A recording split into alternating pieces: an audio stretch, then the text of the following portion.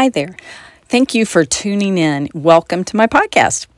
I thought for this first one that I'd share a little bit about what got me doing this crazy thing, but first a little bit of my backstory. I have been a Christian and in evangelical churches for many, many decades. I put my faith in Jesus Christ at 5 years old. I was baptized at 6.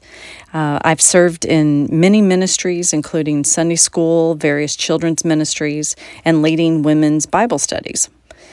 When my husband and I had children, we committed ourselves to home education, so I spent 20 plus years teaching our kids everything we knew to rear godly, responsible citizens. Then big life changes started happening about 4 years ago. The kids grew and required less of my time. I naturally started filling my time with more personal Bible study and helping my terminally ill brother. Well, he died, and the next spring, I graduated my last child, and another child married and moved away. By then, my mom was having serious health challenges, so I shifted to helping her more. Several months later, she was gone, and that threw me into a tailspin. I felt I'd lost my purpose. So in the recent years, Bible study has given me a sense of purpose. One of the things that seemed worthy of my time and energy, especially in this world, which is just growing crazier and crazier.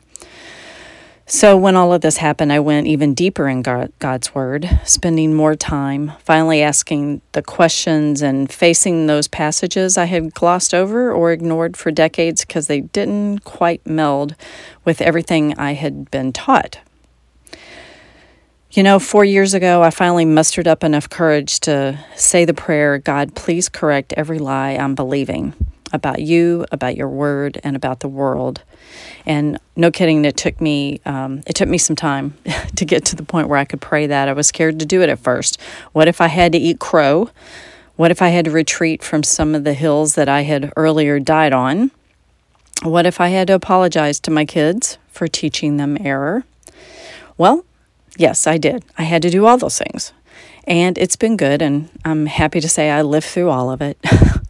But also in this time, I started sharing what I was discovering in the Bible. And I saw that light bulb click on in several of my friends. And that was so rewarding.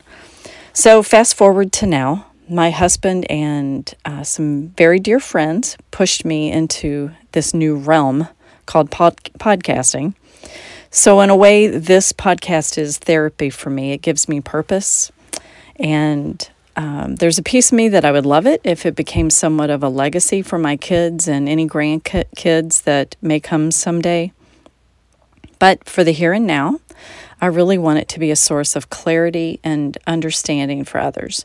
I want you to experience what I've been experiencing, a better understanding of God and the incredible gift He is offering all men today. So that's enough nostalgia. Let's get cracking into the Bible study. And again, I thank you for joining me on the journey, and I pray that it will be a good one for you.